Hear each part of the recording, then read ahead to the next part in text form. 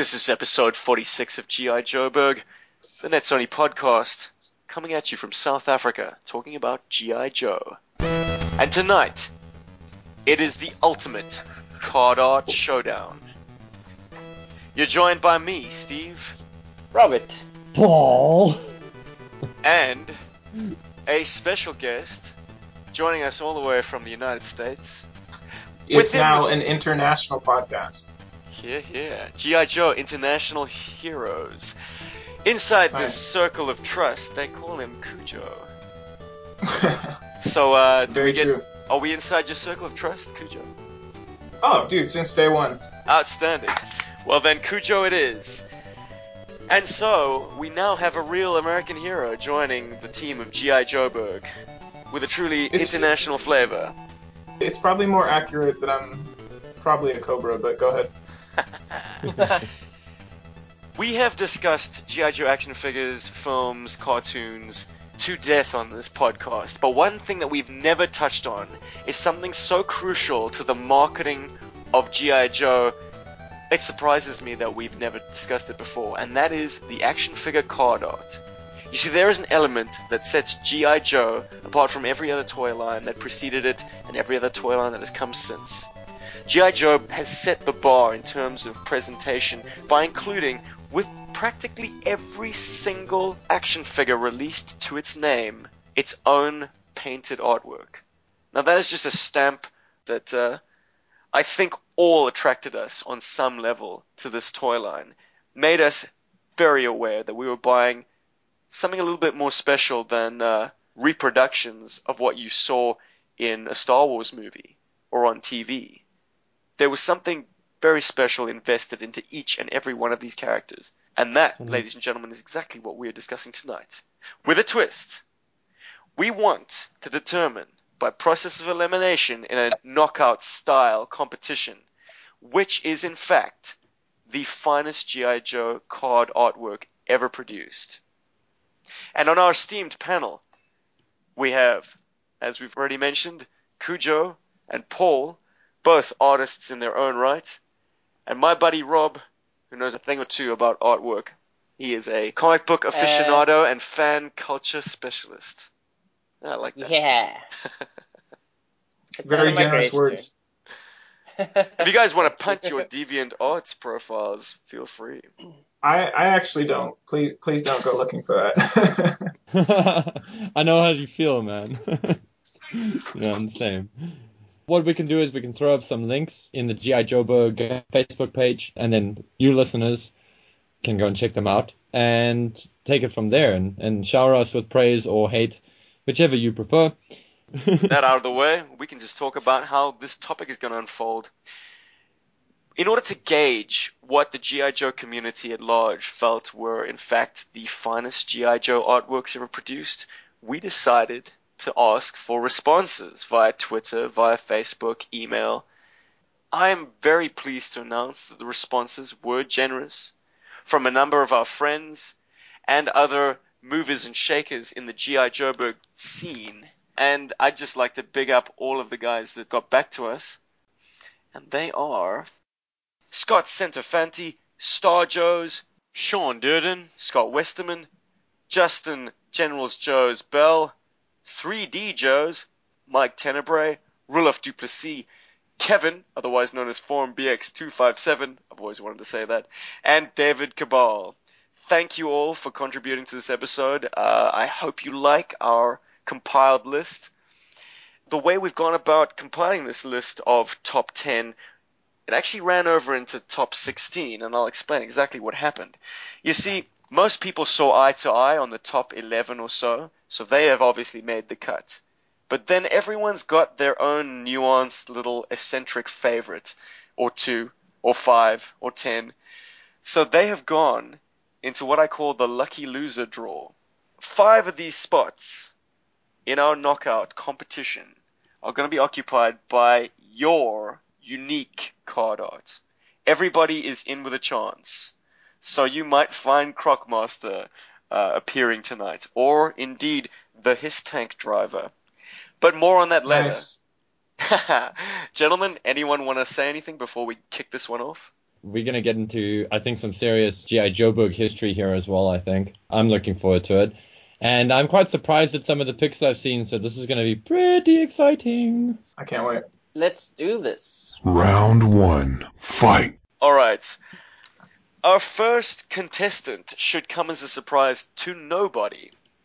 It is indeed Storm Shadow, 1984. And his opponent is actually going to be the first of our lucky losers, which I'm drawing right this very second, live, for y'all benefit. Storm Shadow 1984 will be coming up against the Alley Viper 1989. I feel slightly responsible for that because, and you guys are totally going to think I rigged this, but I actually selected the Alley Viper. Ah. So perhaps I should talk a bit about my Alley Viper love. Well, what's not to love? It was the artwork that sold me on the figure. Because, let's face it, the figure itself, I mean, I love my Cobra Vipers in Fanta flavor. So Alley Viper was a bit of an odd-looking figure. But the artwork, the fact that you could see his eyes, and the fact that the action figure then failed to adequately recreate that, always was a sticking issue for me. I wanted card-accurate Alley Viper. I wanted that drop-down visor that would allow you to see the Viper's eyes. Let's not lose sight of the fact that I think he's probably the only Cobra or Joe with a tactical shield. And that big-ass gun is very prominent in your face. Doesn't the Shock Trooper have a shield as well? Oh, damn. Yeah, Somebody's always got to invoke the modern era. Yes, the Shock Trooper does indeed have a shield. But I would call that more of a riot shield. I mean, the Alley Viper's shield is angular, so I assume it has some sort of deflective capability. I mean, it clearly looks like a very heavy steel protective barrier. So, I mean, it's used to ward off gunfire, and I imagine would be a pretty brutal bludgeoning tool or melee weapon. I always like the Definitely. holes. I like the little holes in the shield because that to me always suggested that you could hide behind the shield and rest the gun through one of those slots and shoot as you move forward. So needless to say, the artwork of the Alley Viper is fantastic, but is it good enough to take out Storm Shadow version 1, 1984? Oh. No, gents. Any opinions on that? Subjectively, the design on both artworks is very strong. They've both got a very great design ethic. Both their poses are very cool, very strong, very sort of almost maniacal, if I can put it that way. The design on the costumes, or what they're wearing, Storm Shadow is very traditional ninja looking, but let's be fair, there was no traditional looking ninja before Storm Shadow really. And the Alley Viper is something completely left field. This is when Cobra starts borrowing from the future and starts getting these really cool, neat ideas in with regards to having lots of little pouches on the shoulder, the shield as mentioned before. To get past the design side of it, which I think that they're quite equally matched as far as design goes, the quality of the painting is also very good on both artworks. The depth used on both characters in terms of Storm Shadow with his foreshortening, with the two swords in his hand, is pretty well done, especially in comparison to other artworks in the line, as is the Alley Viper's foot placement. And now we get into some of the issues. One of the biggest issues I have with the Alley Viper's shield, and I'm sure the artist felt this, I think that shield had to be made smaller. I think originally it was bigger. If I look at it compositionally, I think the shield originally was meant to be bigger on the artwork and that it was reduced to fit onto the card art, onto the card back. On top of the fact that his arm is missing. You cannot see his other arm. If you take some time to really, really look at it, you'll see that it's kind of missing. And you can, in a weird way, imagine how it's supposed to bend. But it looks odd. It's missing something. And that is where it has a bit of a fault against the Storm Shadow artwork, which, for all intents and purposes, is pretty much perfect as far as the card art goes. And I'm sorry I'm throwing that out there so early, but his foreshortening, like I said, is great. The expression on his face is fantastic. I love it. It's like really intense. Lots of character coming through there. The lighting on him is also very good. You got your stronger light coming from the left, and then you got your full light coming from the right. You've got your Terminator line separating the light, and it's a white character on a very bright background, and he stands out, and there's a lot of great painterly things happening there, and his composition is perfect. He really is fantastic. There's nothing missing from him, aside from if you're looking at just the card art, you're not going to see his foot in the front, in the foreground, which does destroy the illusion, but because the foreshortening is done so well with these arms, you get that feeling of depth immediately. So for my critical eye on this, I'd say they are pretty much evenly matched in terms of design, composition, quality of the artwork, but the Alley Viper does fall short on a small anatomical error, that being the missing arm and the shield. And a little bit of a personal thing. I love that artwork, but I do prefer the fully closed visor. And when I saw the figure in the catalog, yeah. But you see, for me, I got a different take on it, and I find the full visor to be more interesting. And that is another fault on the artwork versus the figurine, that the artwork has qualities that the figurine doesn't have. For example, the exposed eyes. And that is something that is missing. And I know when I was a kid, that did irritate me. I did remember that annoying me and being very glad that the figure didn't look exactly like the card art. I choose Storm Shadow between these two. I'm going to first reference the Alley Viper. He's not really handling his weapon how you should. I don't like that. He should have the stock against his shoulder. Right there, he's going to be firing basically from the hip. But that's the fault of many Joes. So I'm not going to be too hard on that. The coloring scheme doesn't seem to match up with his purpose. It's a little flamboyant. This is, at the time, I'm a little bit older than I believe you gentlemen are, but I would say that this is about the time that I was kind of like looking at figures going, they're going a bit different direction than I was in for. But so far as the card art is, both feet are on the picture. That gives points because I'm sure Paul would agree that as an artist, one of the hardest things to do when you're doing action is the feet on a character. So I'll give him points there. The shield is kind of dynamic, evokes recent shielded heroes like Captain America and whatnot. I can just imagine him slinging that over his shoulder and it looking kind of badass. Going to Storm Shadow, I don't love his anatomy just because I feel like his legs are a little bow-legged maybe. His action isn't coming directly at you. He's in more of a defensive position perhaps. That's maybe conjecture, but that's always been something that struck me as odd. It's But not still. as dynamic a pose. He's not attacking. He's curiously posed in a couple of his cards, but you know what? Just to play a devil's advocate, I will roll with the Alley Viper, so Rob can enter the fray, being the deciding vote. I have a lot of love for Storm Shadow, but the art to me, not feeling it. Neither of them are without flaws. It just occurred to me that Alley Viper's muzzle flash seems to be coming from the gas cylinder above the weapon's barrel. I mean, if you look at the magazine, that magazine loads directly into the bottom portion and not that top barrel. You'll see that on a lot of G.I. Joe art, especially later in the run, as far as the card art goes, that sometimes the guns don't exactly make a whole lot of sense. Maybe they try and add more firepower than is practical. But no, I definitely, the gun is unique, obviously. It's a compelling character. That the sculpt itself isn't really happening, but yeah, the art definitely works. Blows my mind. And the fact that he must be one of the only action figures produced that's actually taking a hit. Someone has just unloaded on that shield. Dude, nice spot. I didn't know that. The bullet has fragmented and bing! I think one of the challenges here was that a lot of the times these guys got the figurine in front of them, and you're on a deadline, you're being told that you have to do this stuff in like 2 weeks. This is done in the 80s, so no digital painting is done. It's all done by hand, so a lot of these are probably done acrylic on board with an airbrush for some of the sort of effects and things like that.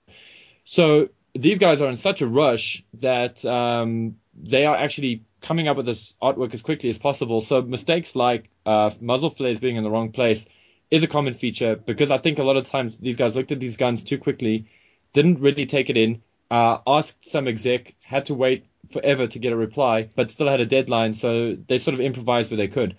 And that Like is, hell, I an think, exec would know about the but that's what I'm trying to say. Like the whoever the physics art of the director is. firepower anyway. Well, You'd have to that's the get that thing. from the designer, who No, well, probably that has his check and off he goes. in this case, I mean, you've got Hasbro and Paul Tuckett, and then it's possible these artworks were done by commission in New York or something.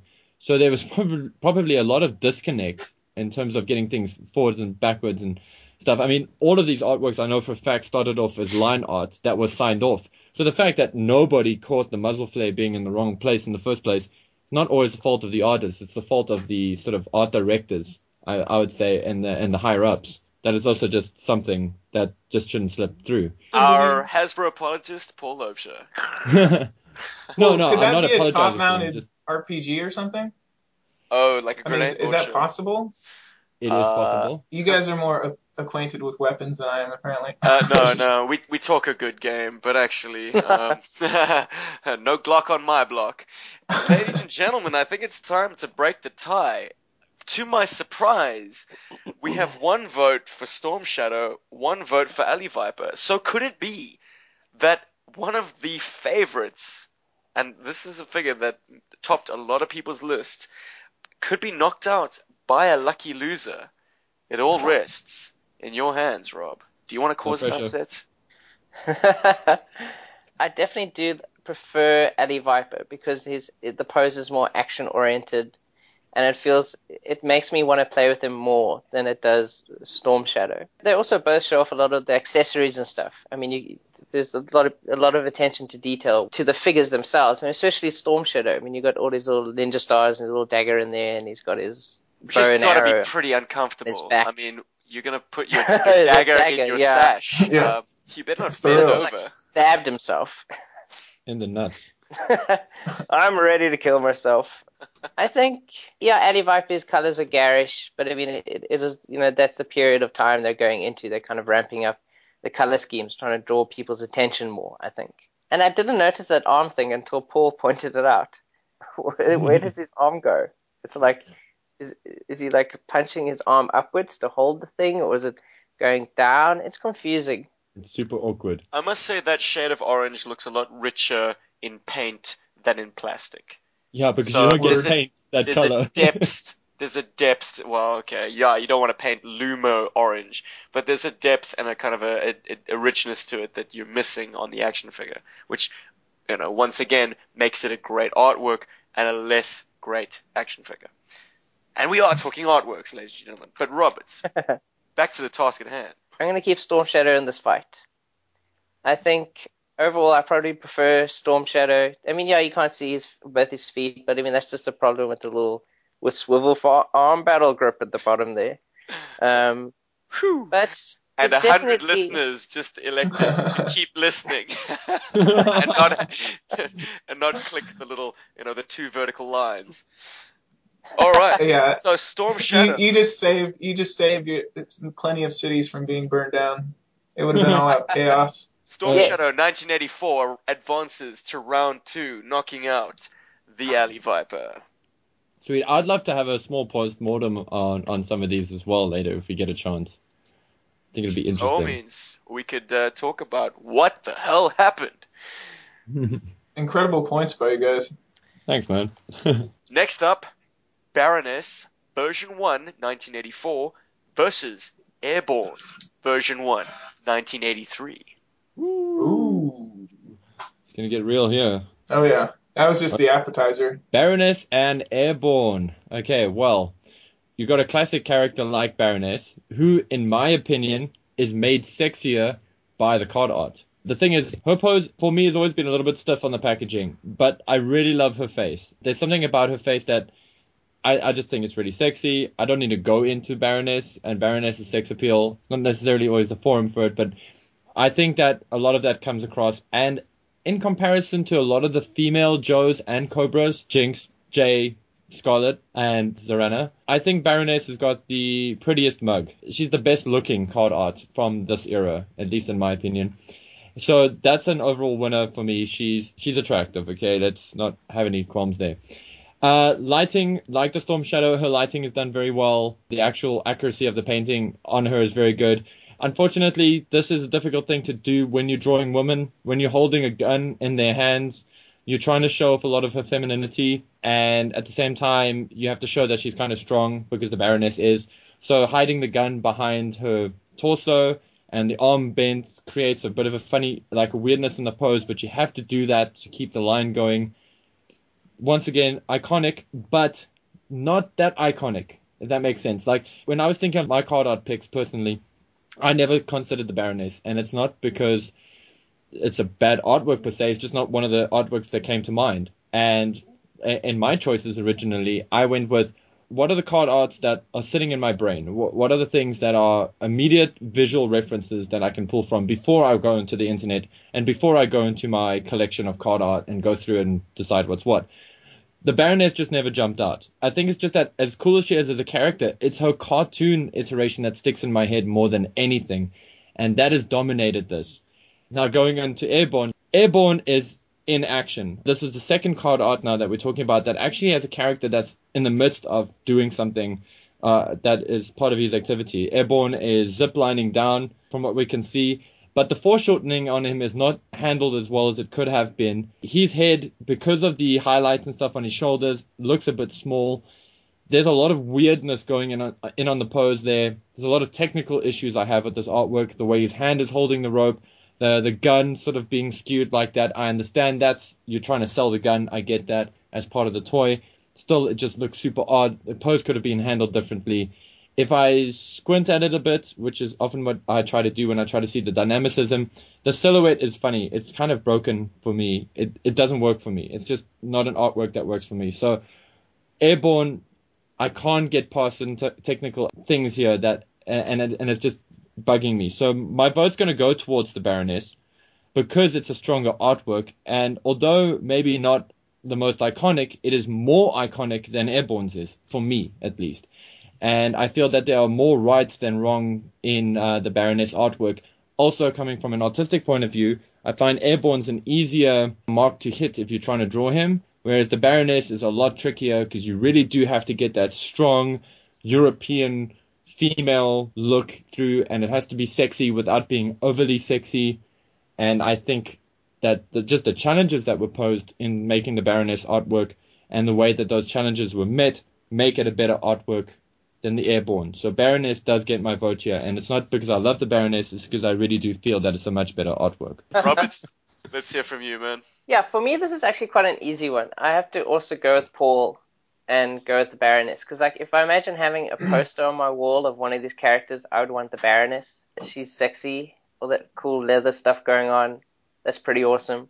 And she's the only, confirmed female in this sort of like knockout rounds that we've got going here.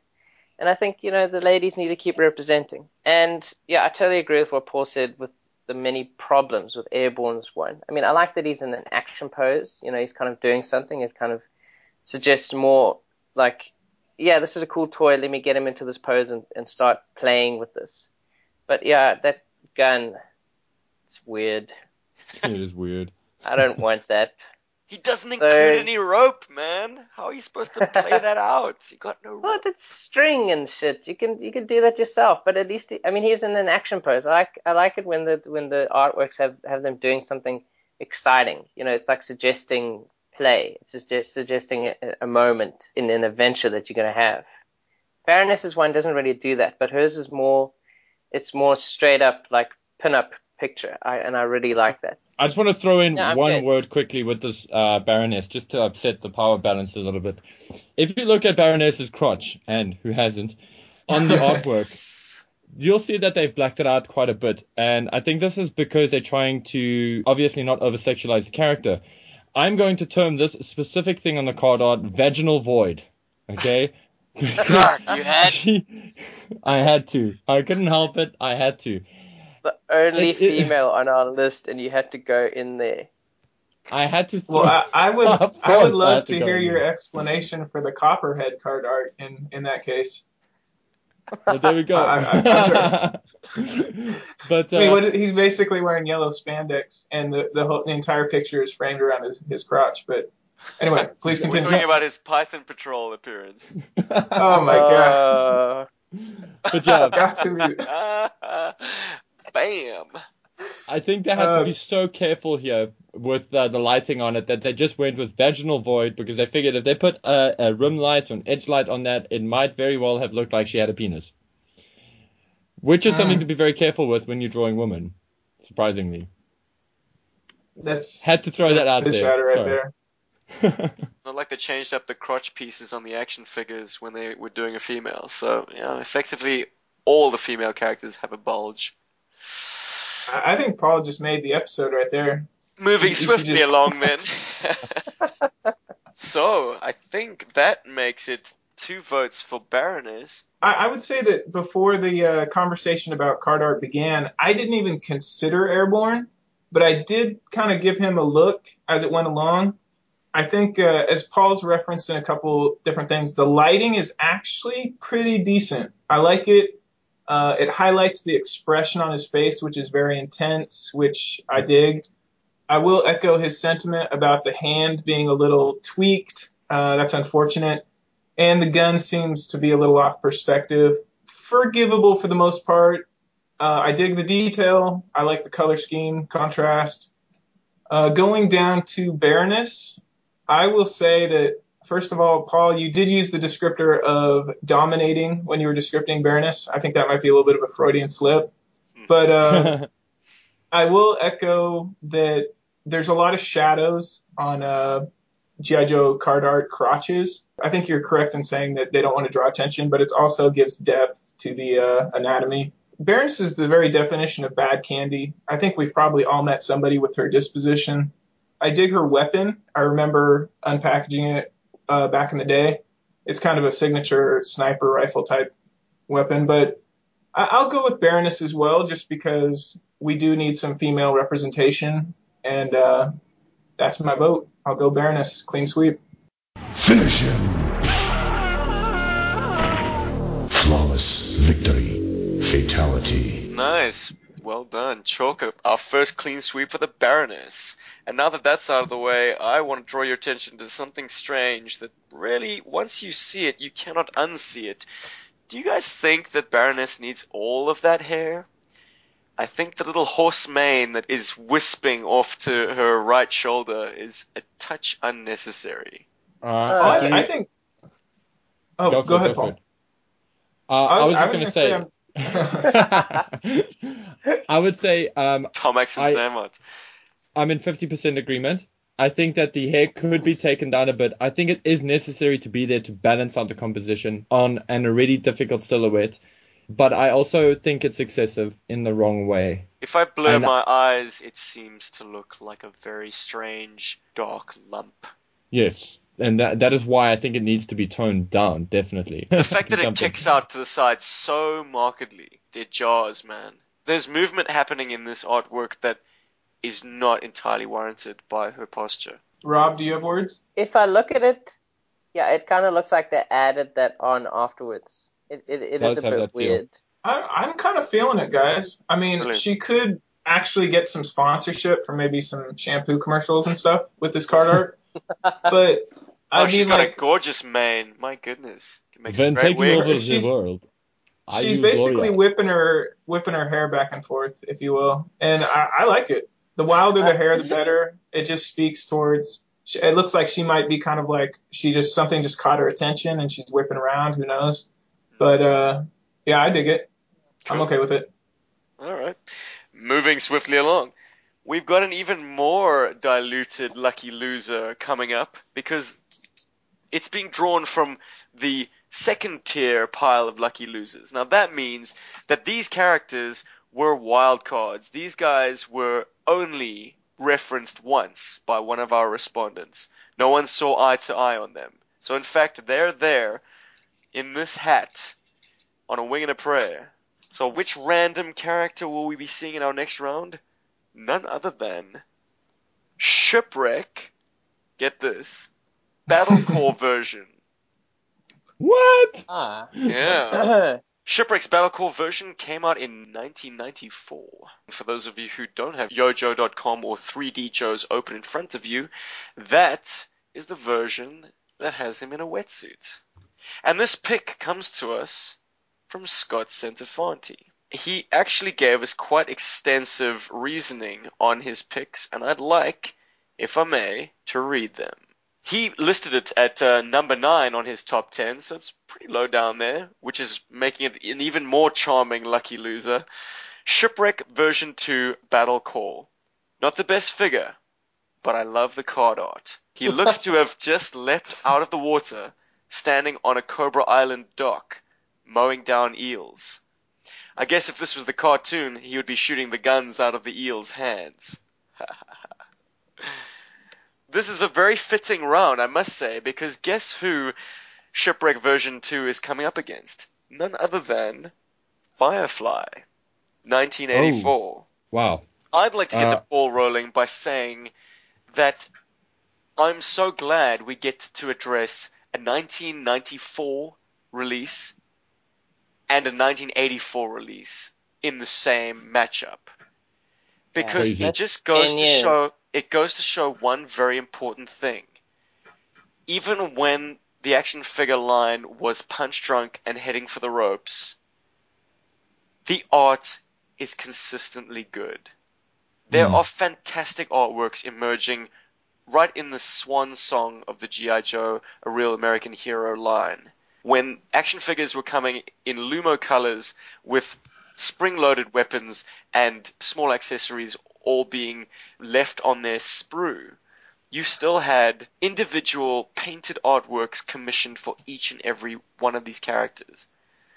So, as I say, I'm grateful that we have one under consideration right now. How he fares, however, is in the hands of you gentlemen. I'm going to start with the new kid on the block between the two artworks, that being the Shipwreck. One thing that is quite remarkable with these two artworks is that these are both hooded figures. You don't see their face fully. So that's kind of cool. It's cool to have two great, well, I find it quite refreshing, at least in this podcast, to have two guys that are of a similar specialty in a weird way. Okay, don't hold me to that. I mean, what is Shipwreck, really? It seems to Navy be SEAL. a specialty that Shipwreck moved on to. Yeah, being You a know, Navy he was a SEAL. more general gunner's mate, just a kind of sailor type character, and then graduated into a more clandestine Navy SEAL type setting. And this artwork is reflective of that led Also, to specialization. Also, in my Joe-verse, I find that Shipwreck and Firefly are rivals, but that's just mine. So this is kind of cool for me too. Curious. It is for other curious. Is I it would because say. you see the kind of maritime element with Firefly because of his association to the Night Landing Craft? There is that to a small degree, but for me, it's more a case of I see Shipwreck being a saboteur. You know, like I see him as being somebody who would go in and help the Joes sort of take stuff out. Ever since I tagged the whole Navy SEAL term to him, it's made me think of him as that kind of character. So less Han Solo, more Han Solo as a Navy SEAL, if I can put it that way. Right. But I just see them as each other's foils, and I like that because the comics try to shoehorn Firefly into some kind of ninja rivalry thing, and I've never really liked that. I've always liked Take it or leave Fire- it. I mean, that's an Yeah. element that doesn't necessarily jump out at you with this initial card art. Oh, exactly. Yeah. And that's something I'm going to bring into play here. Okay, just looking purely at Shipwreck card art. Dynamic silhouette. You got this Wolverine style pose. I like where I believe his name was Scott, Steven? Scott Centofanti, yeah. Yeah, I like where he came from. You get the feeling that he's just jumped out of the water and he's about to do some damage. He's busy shooting eels up like it's a shooting gallery. He's looking badass. There's some great things with the dynamicism on this piece. The problem is that in lieu of trying to get that dynamicism, a lot of mistakes are made. A lot of very glaring technical mistakes are made. They're quite obvious. The shoulder-head ratio is very weird. I'm referring to the shoulder on the right-hand side of the artwork, right by his head there. It's a very difficult sell. It grabs my eye immediately. It feels like there's like a snake on his shoulders, running past his head, and that makes the arm line. The way he's holding his machine gun, I can let it pass because of what the packaging is trying to do. It's trying to sell a toy. I can let that pass. It's a very uncomfortable looking pose, but it does show the diving gear. and it does show a fairly interesting looking machine gun that could have been clouded by the gray part on the figurine's packaging that has the instruction manual for the, fairly straightforward rocket launcher and stand. But the water dripping off him, I think if they weren't using that white outline, and by this time they're using Photoshop, so I know exactly what they're doing there. They're doing a 2 or 3 pixel stroke on that artwork, and it looks really tacky for me on this. Okay, they could have used any color other than white. In fact, they should have just left it out. I think the artwork's value range helps it stand against the black and blue background fairly comfortably. So I feel that, unfortunately, from a design point, a package design point, that was a bit of a mess up. I also don't like that you can't really tell that that's Shipwreck. There's very little, and this is an artistic challenge, there's very little in that little eye mask to tell that it's Shipwreck. It could very well be Torpedo or Wetsuit or, hell, even Deep Six. It could be any of them. Okay, and that's the biggest issue I have with this. It doesn't sell Shipwreck to me.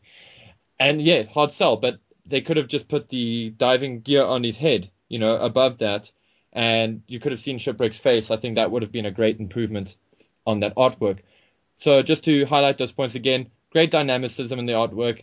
The actual artwork is rendered well. It's a great little piece, and it does do its job in selling the dynamicism and action of the figurine quite well. It fails, however, proportion challenges mar the actual overall artwork, and not being able to see Shipwreck's face, to me, takes away a lot of the magic. Coming to Firefly I'd suffers just like from to pause you there, man. We've got some extremely good technical points being raised by Paul there. I want to hear what a layperson's opinion on the overall artwork of Shipwreck is. Rob, why don't you chime in with your 25 cents? Shipwreck, yeah, the water looks weird, but I think he looks pretty awesome. And there's like weird blue lines. He's like techno dancing or something. Interesting. I like it. Are you going to consider the design of the card along with the No, artwork? not so much. I was just mentioning that. Because I think But, Scott, our contributor on this particular artwork, said in the email that he didn't feel particularly enamored with the lasers. with the disco lines. Yeah. The lasers definitely don't add anything, but I do like the idea that he's about to do something. He is in the middle of doing something. Yeah, I quite like this. It feels like something you'd see in a comic book. He's kind of just leapt out and he's shooting away. So yeah, I definitely like the way that Shipwreck looks. A positive point here is that even though he has a giant missile launcher, it is not on the artwork, which I find is a blessing. Okay, because Yeah, with Battle Core, they were most of all the figures sharing at this needles, time, yeah. so All of the bloody pictures of this time show off their huge launches. yeah. So I find that as a refreshing personal quirk to this artwork. Jumping into Firefly now. Firefly is also a character whose face you can't really see, and that is part of the character's charm. But, okay, this artwork is very iconic for me. It's got a great design. His pose is very cool. His pose works for me. It's sneaky. He's got his back turned to us to show off his backpack. There's a lot of the what makes the toy interesting is in the artwork scenario going on.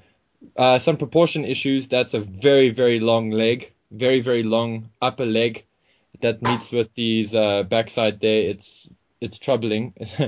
Which kills the dynamicism a little bit. It is a great pose. I love the pose itself. I just feel that it's not executed that well. This is one of those offenders where the gun feels like it has been added in post, that the gun was painted in separately and then cut and pasted into the artwork. It was never intended to be there. And I'm, of course, referring to the green gun that Firefly is holding the clip of, the magazine. He's holding the magazine of that gun. It just screams of negligence on the part of Firefly. It makes him seem like he's dumb, that he doesn't know how to use the gun. And I'm sure a lot of kids try to get Firefly's hands on there and probably broke his thumb. So this artwork, if you're one of those kids, you can blame this artwork, and then you can blame your own common sense. And where's the 45, man? I want my 45. He doesn't come with a Colt.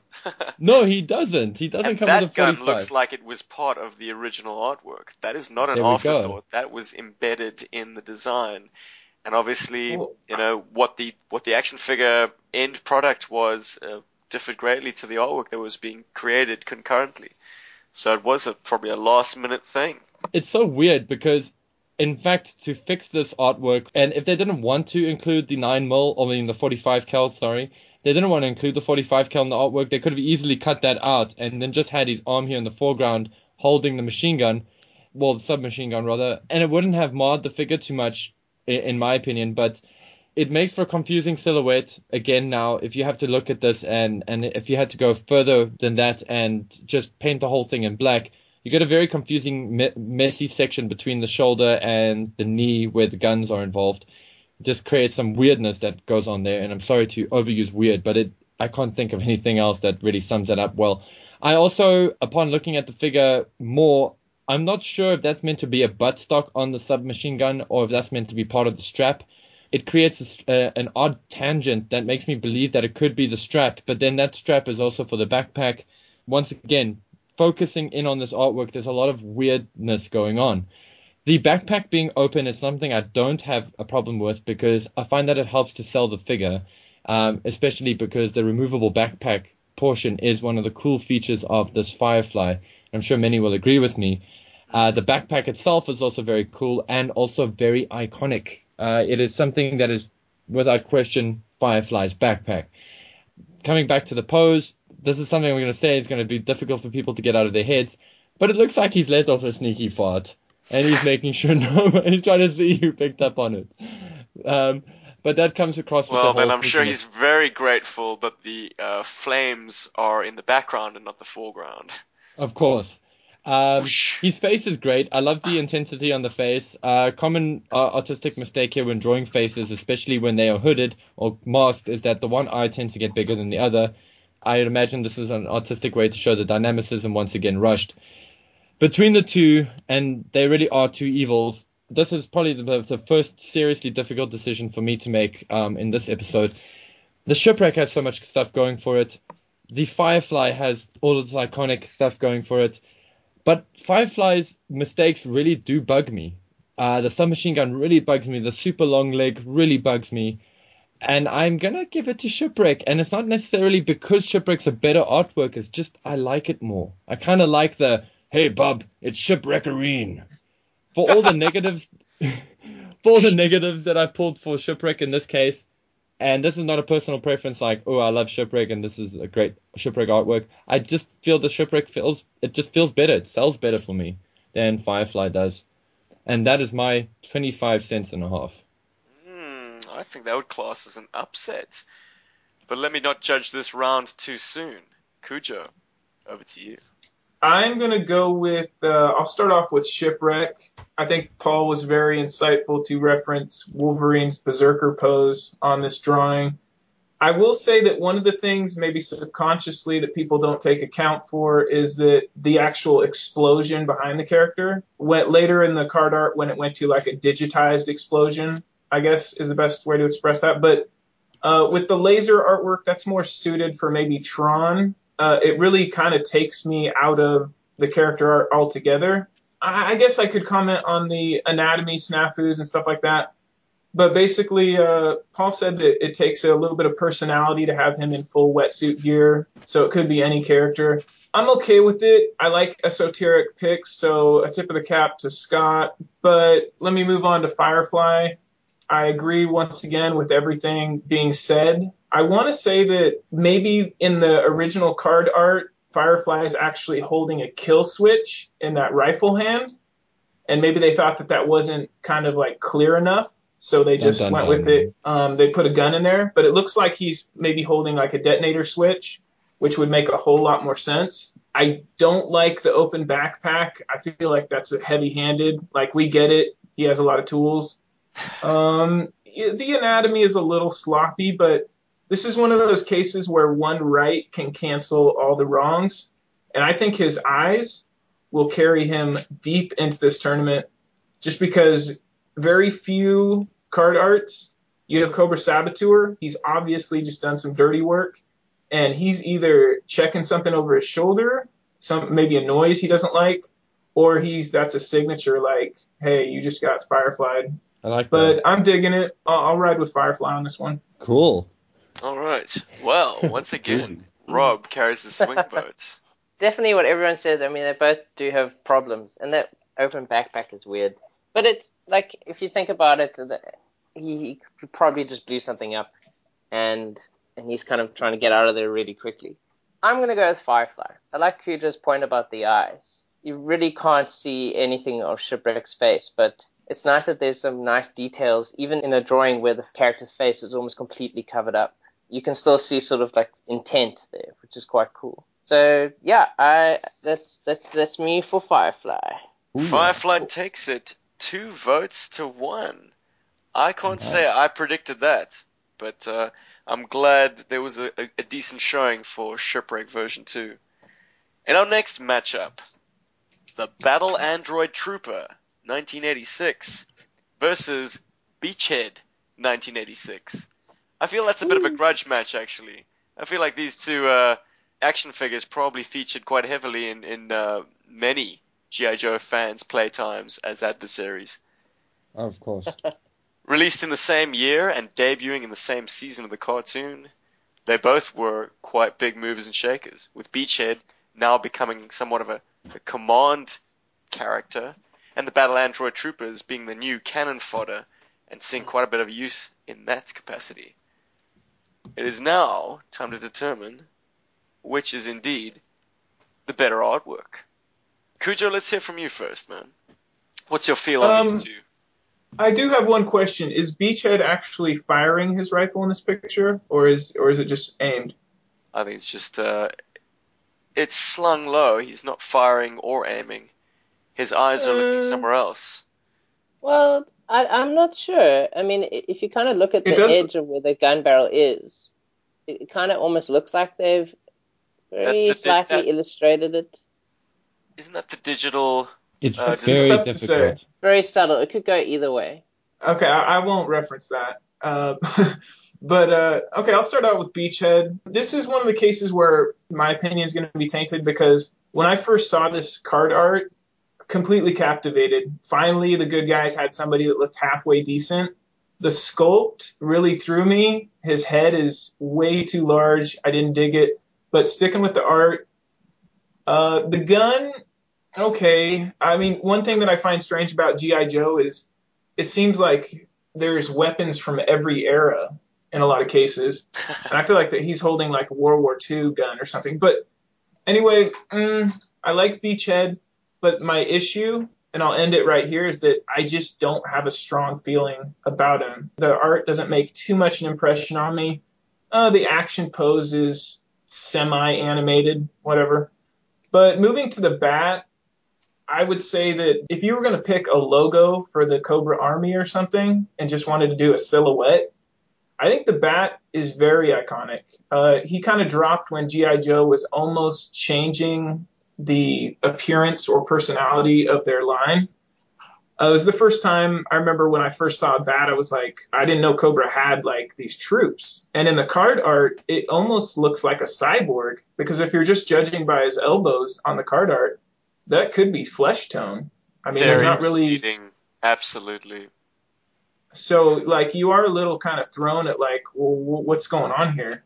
But the Bat is, I mean, anatomy aside, the artwork reads really flat in some spots, which is unfortunate. But he's rocking it. You know, he's got the blowtorch going, and he's obviously got sinister intention with his other hand. So I like Bat. He's very memorable to me. So, yeah, rolling with Bat on this one. On a technical note, that pose leads me to question how exactly a Bat functions in the field. How does he swap out arms? Because his attachments, when all said and done, should be facing the other way. The sockets should be facing up into the air, and he just pops out his hands and it falls into an empty slot and attaches the stump to whatever protruding socket of the attachment he wants. To have to grab one of the attachments with one hand and then sort of pop out the flamethrower and jam it on, you can't ever be dual wielding. You need one usable hand. you get the impression that the bats aren't exactly agile. They're basically kind of just like roaming around, maybe like a Terminator, like one of the Terminators from the Terminator franchise. They're not going to impress you with agility, but if they're on the battlefield, you got to keep your head down because they've got, they're going to be all over the place just with their weapons. I must say, with that card art, it could have gone either way. When I saw it, my first thought went to Cyborg. It was always those elbows. I was like, this is freaky. It blew Exactly. I think I was about 4 years old when I first saw the Battle Android Trooper, and I was like, but he's got a hand that's just a fireball. That's And scary. I want to say that they replicate this pose on a kind of a panoramic shot of a battlefield in one of the GI Joe arts. I think from the Defiant era, where he's kind of like coming over the hill with a bunch of bats, and you're like, oh man, like these guys are imposing. It changed the face of G.I. Joe, and I like the fact that the faceplate is not silver. It's in the same color scheme as the rest of the helmet. Gives you the impression that this is in fact not a view plate like Cobra Commander's, but it's something altogether different. Anyway, let's hear from somebody else. How about you, Rob? I like both of them. I don't have many problems with them, but I think I will definitely. Go pirate on us. I would definitely. Arr. Which one's more like a pirate? That's the one I'm choosing. I think I'd probably also go with the bat, despite the fact that it looks like he's kind of burning his leg off. It's a bit weird. But at least he's doing something. He's doing something really pretty cool. I mean, I like the look of Beachhead's one as well. I mean, the colors are very. I mean, he looks like a proper soldier, and he's like, I'm coming for you, Cobra. But I'm more scared of the bat. As well, you should be. It's true. All right, 2 votes for the bat. Looks like he's going through. But Paul, what have you got to say from an art point of view? I'm going to start with the bat because we all have great silhouette on the bat. It's got a great X shape going for it, and I strongly believe, and a lot of artists and the sort of design and sort of production design business believe that a strong silhouette that has a very elemental feel, like you can narrow it down to a letter or a number or something that is just shapely, works very well to catch the eye, and it just makes for a great aesthetic piece. And in the case of this bat, yeah, you've got this great X shape going on, and it does pull your eye. I'm looking at this artwork, and it's got a great layout, great composition. I have some technical issues with it, and this is where I think they started getting extra artists start handling some of the art chores. Because if you compare this, and this is from the same year as Beachhead, the bat artwork is not as technically accomplished as Beachhead is in a lot of things. The anatomy, the actual stroke type used in the artwork, the color use, and the value balance is very, very funny for the bat. It's very, very strong contrast, which I can agree with because the bat is primarily dressed in black, which is something you'll forget when you actually look at this artwork because he's got a lot of red on him that is coming from the flame that is being projected in front of him. So there's a lot of that going on. So we don't get his true color, but having a figure that's completely black is very much Snake Eyes' territory, and he makes that really work. And here it doesn't work as well. Another technical issue I have with this artwork is that the mechanical parts on his chest, the rim around it, it almost looks like it's a t-shirt, like it's a printed shirt. There's very little in the way of depth or in the way of it being a solid cut out piece on the torso. So it kind of reads as a t-shirt when I look at it now because it's got little wrinkles on the side of it, which throws me off a little. The tools in the backpack, I can agree with Steven. I think it makes a lot of sense that they should be the other way around. But that wouldn't sell the toy. You'd have all these weird pegs and kids would be like, but why can't I fit them in the toy upside down? It's a practical design element on the toy that they plug in that way. But creating a pose in the artwork is what is misleading. Because how is the Battle Android Trooper reaching behind himself, grabbing this attachment, and now he's got an attachment in his one hand and another attachment on his other hand? How does he then remove the flamethrower attachment, plug in the claw? No, of course. Yeah. It means that you have to throw something away somewhere. Suggests a pattern or a technical function of the bat that doesn't add up for me. And that comes through in the artwork in a lot of ways because that little piece of the artwork is a little bit confusing when you look at it. There's weird values happening. Values meaning that the colors used are from different parts of the grayscale, and some colors put things in the foreground and the background, and you got this very funny thing going on with the backpack and the hand here that is being well lit, and it feels like the hand is meant to be more in front of the character because of how it's lit, regardless of the fact that it's metal. Anyway, that's the other problem with this artwork for me as well. It's very difficult to tell what textures are happening here. The arms are clearly metal, and the face has clearly got some kind of metal going on for it.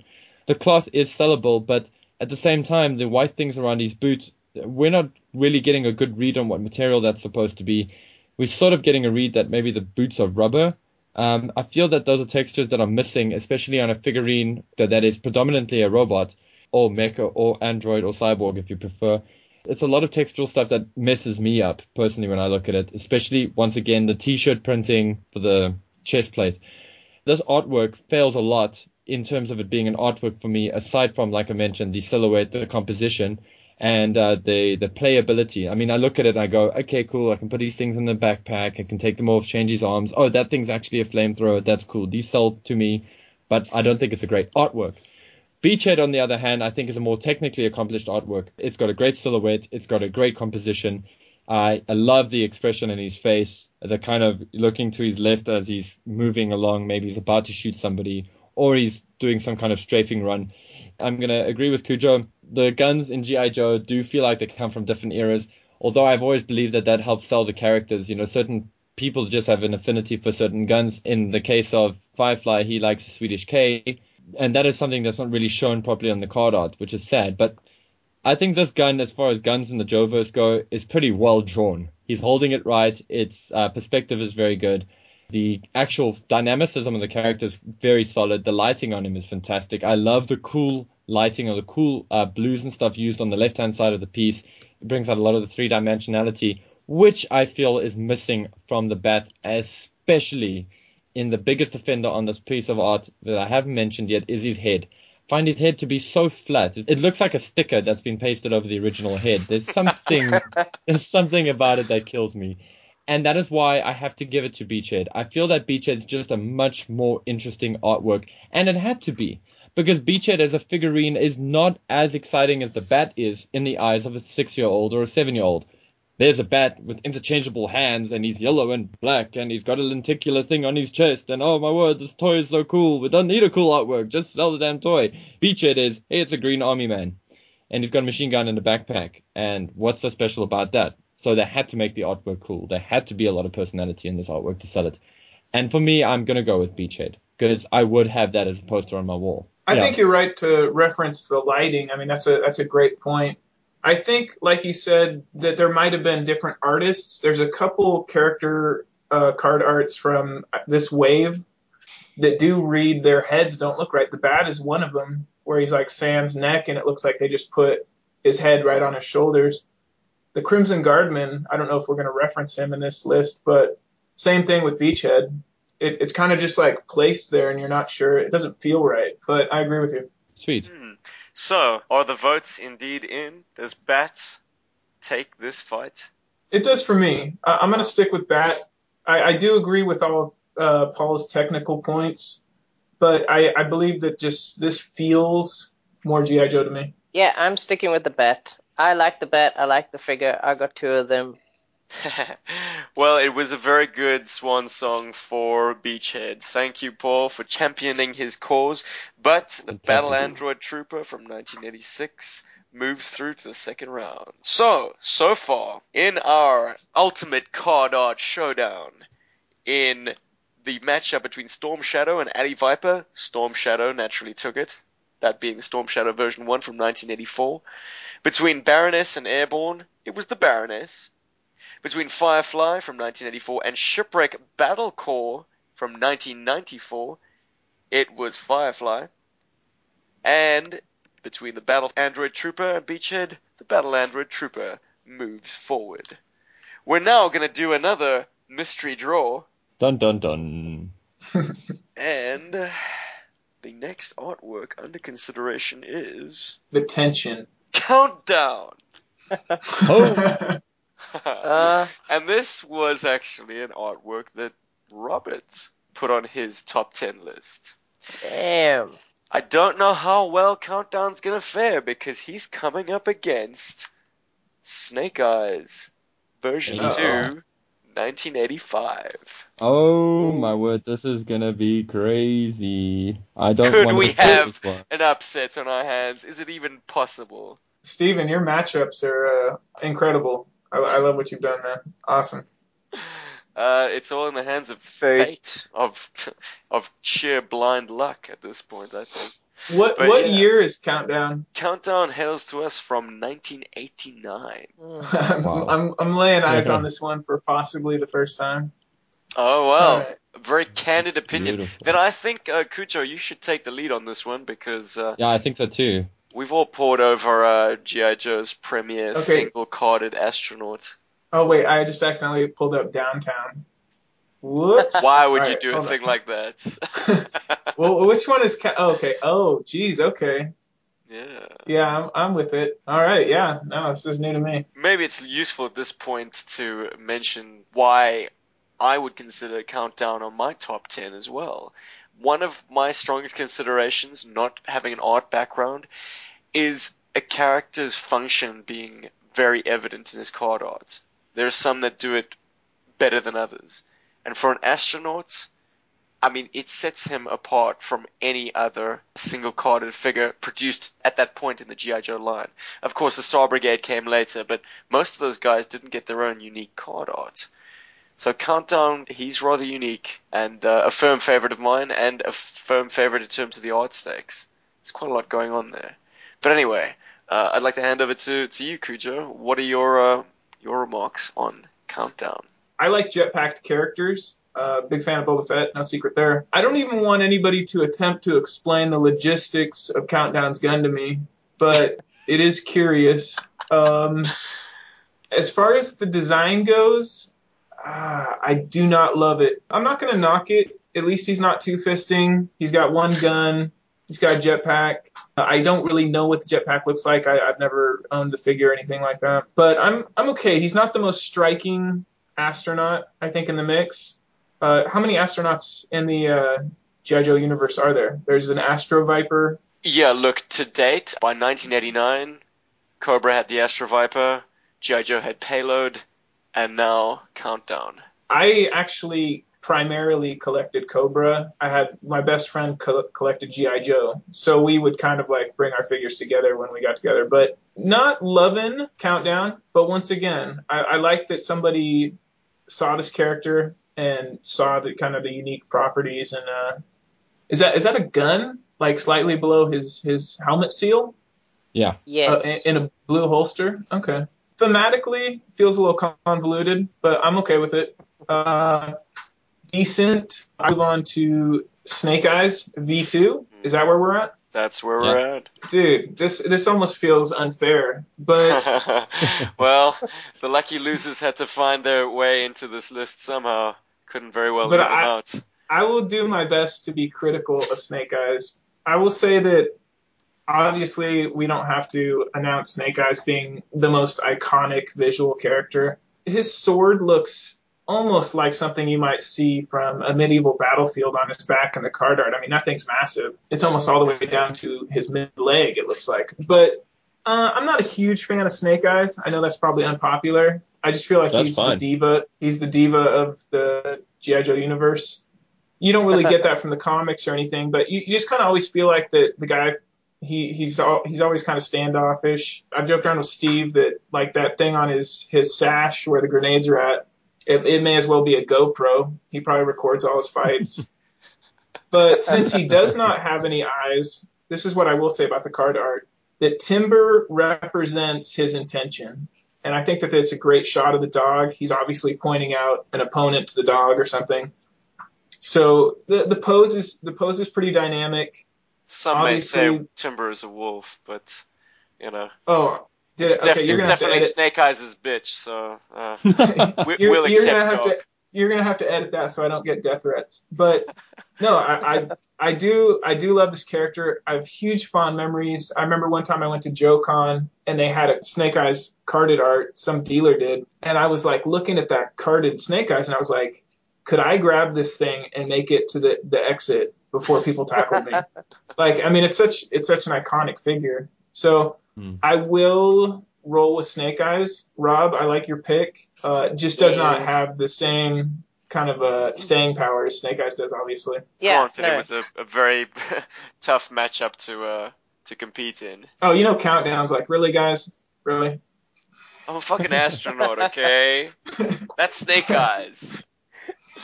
That Can- said, I think Alright. Countdown is rocking a GoPro on his helmet seal.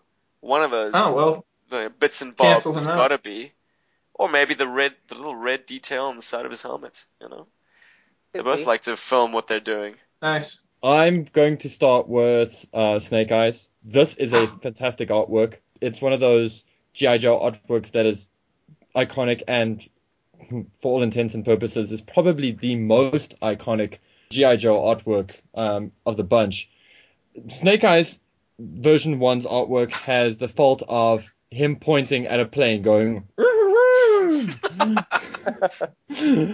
And this one has the benefit of at least he's pointing at the viewer and he's setting Timber to go and stick him. So they're going, and Timber's leaping out at us to like take us out. So there's a lot more implied personality coming through in this artwork versus the previous Snake Eyes artwork, where that artwork was infused by the viewer's personality. But coming back to the artwork itself, once again, fantastic silhouette without Timber. I find that Timber hurts the silhouette a little bit, personally. But the way that Snake Eyes himself is painted, I mean, this is a black character printed onto cardstock in an era where CMYK was a complete nightmare to work with, and that is a printing color gamut format for those of you that don't know. CMYK takes bright colors and dulls them. So when you're using black and you start putting little bits of hints of purple, red, and yellow, these colors quickly neutralize when they're printed, and it destroys a lot of the 3D of the actual artwork, a lot of the dynamicism. So in that case, this artwork is sexy as hell because the color is used so well to show the contours of Snake Eyes. It shows his dynamicism. It shows the three-dimensional space that he occupies exceptionally well. It's a really good example of how to do that well when you're doing an artwork of a character that's all dressed in black. Versus, of course, the bat that we spoke about a few minutes ago. The sword on his back is very cool. It's very well rendered because when you look at the toy, it's a very basic Felcoin style piece of plastic. And because it's a black piece of plastic at that, you don't see a lot of the detail. So it's great to see a lot of the detail brought out in the artwork. A lot of the things like the grenades and everything on his bandolier and the belts and all of that stuff comes together really well. It marries really well visually because it helps to fill in a lot of the blanks that are on the figurine itself. This was an artwork like Beachhead that had to be infused with a lot of personality to help sell the toy that is ultimately a black on black ninja with a few silver accents. Timber ruins this artwork not because of its presence, but mostly because of how badly he's painted. And I'm sorry to the artist, but this is not the best wolf that he could have done. Although he did try to make it more interesting by showing a little bit of a swipe line with some paint stroke here, and it gives the wolf itself a lot more personality on the artwork and a lot more movement than I suppose it deserved originally. That's its biggest downfall, is that Timber herself is not rendered as well as she could have been, and it looks like a midget werewolf. I can't explain it. It just kills me. When you got something as well done as Snake Eyes contrasted with something as averagely executed as Timber is, it definitely does mar the artwork. Coming That's a into solid point. thanks, man. And Countdown. Well, I own Countdown. I remember picking up Countdown off the store peg and thinking, oh my god, this toy is crazy. This is a cool artwork for me. It's dynamic. Again, dynamicism is going to come out in a lot of these appraisals or critiques because these artworks had to be dynamic. But Countdown is great in that, he's got action happening. He's got these massive rockets firing off. He's got his backpack, which is a little bit off shot, but you can see something's happening there.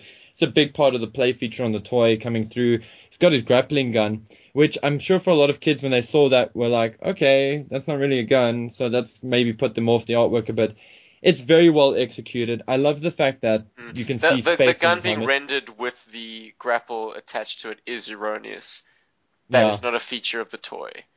What is Countdown could do was he could zip line. There was a pulley in his backpack, and he could zip line along the included rope from the grapple hook to a sort of included nub. Am I understanding correctly that this is a 0G character? What if his backpack runs out of fuel, he can grapple to something to reel himself in? Or what's the purpose behind this? You could have You've chosen seen Gravity, that, right? Yeah. I have. It is infinitely useful in space to have a grapple gun, it seems. Oh, interesting. You always need a line to catch hold of something, lest poor George Clooney is slipping out of your grasp. It would be interesting to try and hit a target while you're floating around, incidentally. It would be. Too many axes. With Countdown, I mean, I don't want to go into too many of those technical features because a lot of what makes this artwork great is all in this artwork. I feel that as good as the artwork is and as eye-catching as it is, it actually, in comparison to the toy itself, the toy looks cooler. I find that Countdown as a figurine is actually much cooler than the artwork, but the artwork is definitely the foundation for how your play patterns could work. I am going to admit that as a kid, I never figured out that whole grappling hook slide system thing. For me, he was just boosting around. No rope needed. The rope just confused me. I thought it was like his air hose. And yeah, so I was a bit stupid for some reason. I just never got that feature. And also, I can, in a weird way, attribute that to the fact that nowhere in the card art is that really sold to me. It's only sold a little bit in this little white line drawing, which I'm pretty sure I tore to shreds when I opened the packaging. So I never that little bit of information there was lost to my 7 or 8-year-old self or whatever it was when I had the figure, maybe 6-year-old self. I don't know.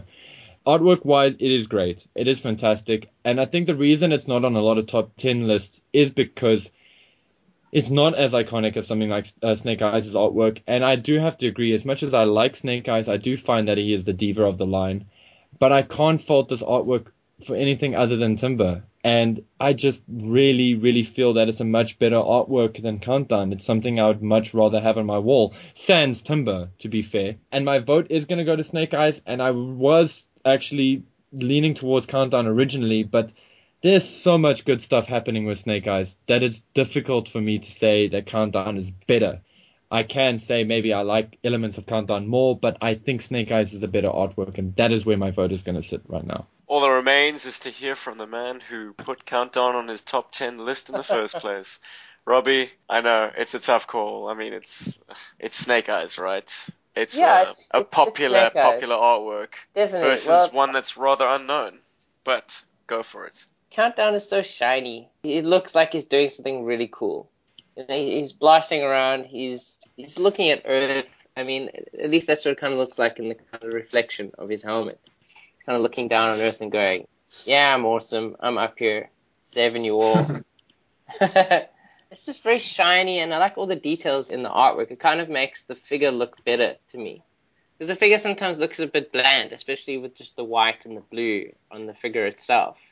But the artwork kind of brings that out. And yeah, I kind of like the lighting. I just like how shiny it is. It's so metallic. The white does take on a more metallic look, more silvery look. It's got more detail and more texture to it. And that's kind of why I liked it. And it's just basically a personal preference. I just really like this picture. And I like space science fiction stuff. So even though the fact that he's really one of only 2 astronauts on the team at the time, and it's like, yeah, we're all on our own up here fighting all these Astro Vipers. It's a bit weird, but I mean, taking that out of context, just the picture itself is really cool. Yeah, so obviously I would have picked Countdown. Over Snake Eyes? Yes, I would. Because of the Snake Eyes artworks, I really actually do prefer his version 389. Because finally he's not pointing at something. As a matter of fact, he's not pointing at anything at all. Even his gun is being pointed. Exactly. He's freaking doing tons of stuff in blind his 89 fire version. He's like, bam, bam. I don't even have to look at someone when I shoot them. You know? Well, because he probably just smacked the guy with the stick in his left hand, and then just like just shot the guy dead. You know. which is brilliant. I So never if I had considered to- that. He's that cool. He's Whack. like cool. He's like, screw that. I don't have to. You just smack the dude. Bam. He flicks the Bam. thing back, and then he shoots the guy, and he's already looking for his next target. That guy is iconic, but me. I wish that some of the card art was more ambitious, to be honest. Like on the back of the Cobra Twins, there's a picture of, it looks like he's looking into a mirror, and it's more of like a reflective picture, and it gives that character a lot more depth to me. It feels like with Countdown, if they would have kind of made it a little bit more ambitious, because basically he's just kind of like, here I am in space, here's the jetpack. I felt like if they would maybe done a profile shot featuring like the power of that backpack and kind of him. I'd like you to go into that. A profile of the power of the backpack was sort of, so you'd have So more from what, the like a side. vanishing point, like he's blasting off from something. If I was going to draw an astronaut, I would either want him coming at the camera, with the jetpack being that propellant, or a profile shot where you're seeing half the character, half the backpack, and maybe seeing him like look into the vastness of space, you know? In terms of characters blasting off, I offer into Target. evidence the Target. Yeah. Trans-atmospheric re-entry, whatever. Acronym. Yeah, He's sort of no blasting regrets. towards us. Well, he's doing a flyby. He's definitely passing us overhead, but he steered himself towards us for a closer look. I liked Rob's insight about the actual reflection that he's looking at Earth and the folly of man from the isolation of space. Good times. Two things I want to jump in with quickly. Snake Eyes, if you look at his silhouette, is very similar to the Bat silhouette, of which Watch yourself. yeah. Gotcha. No, but you know what I mean. Like it's a very strong silhouette, and it's also got that kind of X shape going for it in a lot of ways. Like I mentioned earlier, it's quite a strong device to use. Countdown himself has also got a very strong silhouette and works really well. But something I can't get past, the reflection in his helmet kind of looking like an eye and the silver parts on the bottom looking like teeth. And he kind of looks like a weird kind of Zaku kind of design. It's always gotten in the way of my brain, and something I didn't mention earlier because I felt maybe a he's bit got a foolish saying big comical grin. Yeah. Like Now you big just ruined it buck for me. teeth Thanks, grin. Paul. I'm He's sorry, ruined it for Rob. both of us. He's finally put his finger on something that's always kind of bugged me and stuck in the back of my mind about Countdown's design. It does throw me off. It's the thing on this artwork that stops me from fully committing to it. And something that came out that Cujo mentioned that bugs me now is the fact that yes, his helmet seal does seem to overlap with his holstered pistol on his chest. Yeah. That is not true of the action figure. There's a very clear gap between where that bit of sculpting of the holster picks up. When you say somebody's an astronaut, you're saying like you're putting yourself out there that there's a lot of technical details that people are going to want to look at here. Yeah. I mean, if he was just flying around in our atmosphere, whatever. But that's all I got. No, Snake Eyes takes it 2 votes to 1. All right, so our next matchup is between Snowjob 1983 and Another Lucky Loser, which I am drawing at this very second. Snowjob 1983 will be coming up against another figure from 1983. This time it's Destro. Oh my gosh. All right. I already know which one I want to go with, but As do I, if I had a vote. About that. but alas, you do not. Not today. Okay, cool. I've got both of them in my sights. Just wanted to make sure. I had to specifically go out of my way just to make sure I had the original Snowjob card versus the one that was done for the 25th anniversary re-release, as I have issues with the re-releases artwork versus the actual original. They're not major, it's just a few contrast issues that I don't like. Look, I'm glad you made light of that, because the 25th anniversary kind of aped the original artworks. Most of us would agree the original artwork was stronger. Some cosmetic changes were made because accessories changed. Of course. But apart from that, I don't know, man. There ain't no school like the old school. I agree, and actually knowing the artist on the now defunct CG Hub, from what I understood, he really loved doing the artworks, and I think that for the most part he did a good job. But for this episode, I really do feel that we need to focus on the old school, or the originals, as it were. You know, when we're talking about these artworks, to give them the right kind of appraisal and to really make sure that we are talking about an era here. I don't want to talk about artwork that was retconned, so to speak, and that has, like you said, weapon changes and small cosmetic changes that don't work. So that's at least where I'm coming from. Steven actually, with the eagle eyes, picked up something that we were talking about. The V2 Snake Eyes original art, he's pointing directly at you. In the 25th iteration, he's actually pointing slightly weird and his fingers tweaked. So just like little subtle changes, that's one that I don't quite understand. Do you think they change it just because of the nature of the aggressive pointing at you? It could be that. They didn't blunten Timber's teeth. And they didn't fix Timber, which they should have, but whatever. It's kind of an interesting choice. Incidentally, Snowjob is one of my contributions. It's one of the guys that lives on my list. I do love this artwork. I love the fact that he's mid-air. It's very adventurous. You've got a character that is mid-air. They didn't try to paint any kind of mountain or snow in there. They've just got him launched in the air. He's in a sort of crouched position, holding the LMR rifle in his arms, which is something that debuted with him. And he's got a really intense look on his face. And for a character that is once again has most of his face covered, he's got a hell of a lot of personality going on there, which I really appreciate. The color use on him, when painting white, you always try to make it more interesting. So the introduction of subtle green, subtle purple, bits of blue to help the white sell well and not have it sell as silver is really impressive to me. He's got fairly good proportions as far as his era goes in terms of the artworks. It's got a bit of a foreshortening issue on the elbow that is most to the left, but I can excuse that because it still works together. The silhouette is fantastic. The reduction in the ski poles doesn't bother me because you're trying to fit this on a card. And something about this artwork that I think is unique versus stuff that comes later, and I think Destro shares the same curse here. I think these artworks were painted with the explosion in the background as a very early consideration. So a lot of that coloring is actually coming into both artworks, as it does with many of the artworks in the line. But as you can see later on, they start adding thin little white lines to help separate it. On a technical level, Snowjob's values contrast really well with the background. I think he pops out really well. He's cocooned by the yellow part of the explosion, which definitely helps to strengthen the focal point.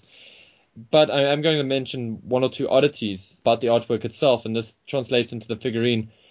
He's wielding that rifle left-handed, which is interesting. I know why they did it, to fit him on the card art. It's not to imply that he's left-handed at all, because his personal defense firearm, I imagine, is in that holster that is shown on his right leg, which is the leftmost part of this artwork, to me, which implies he's right-handed. Secondly, there's a cable running from the XLMR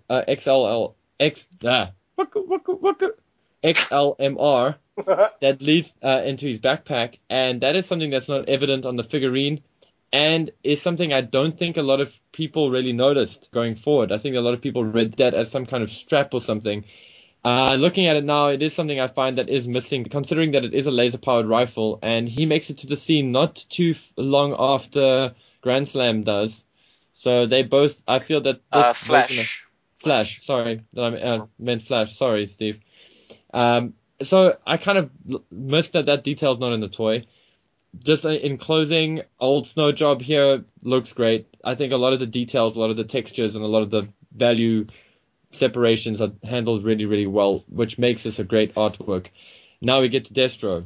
My 2 cents on the XMLR, before you put that to bed, is that what Snowjob is wielding is a progression from what Flash had in 82.